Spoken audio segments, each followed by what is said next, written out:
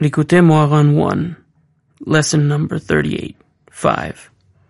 It is necessary to elevate speech to its source.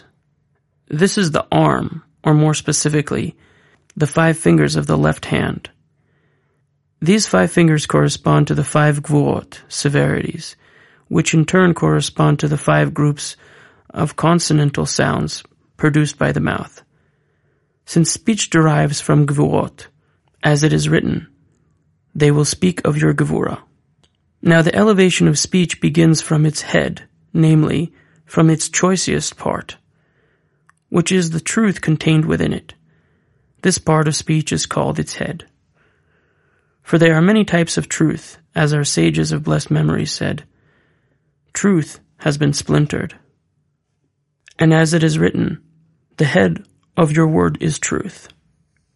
In other words, the elevation of speech begins when a person speaks before God and he expresses himself to him with stark honesty, with force and with power. For when the raging storm wind reigns, a person cannot speak directly and honestly because the raging storm wind confuses him. Instead, he must take a circuitous route in expressing himself, since he cannot speak a single word in genuine sincerity due to the confusion generated by the raging storm wind. But when a person rectifies his speech, he no longer experiences such confusion. 6. Speech is rectified through the Torah that a person studies even amidst poverty and pressures, in times of distress, and in all various forms of darkness, troubles, and suffering that come upon a person. May God save us.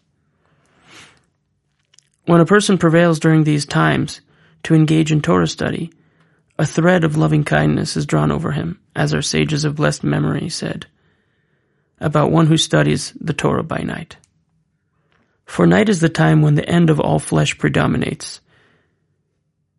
And by studying Torah then, all the accusers that reign over one's speech fall away and are dispelled, along with all the other forces of strict judgment and the entire side of impurity.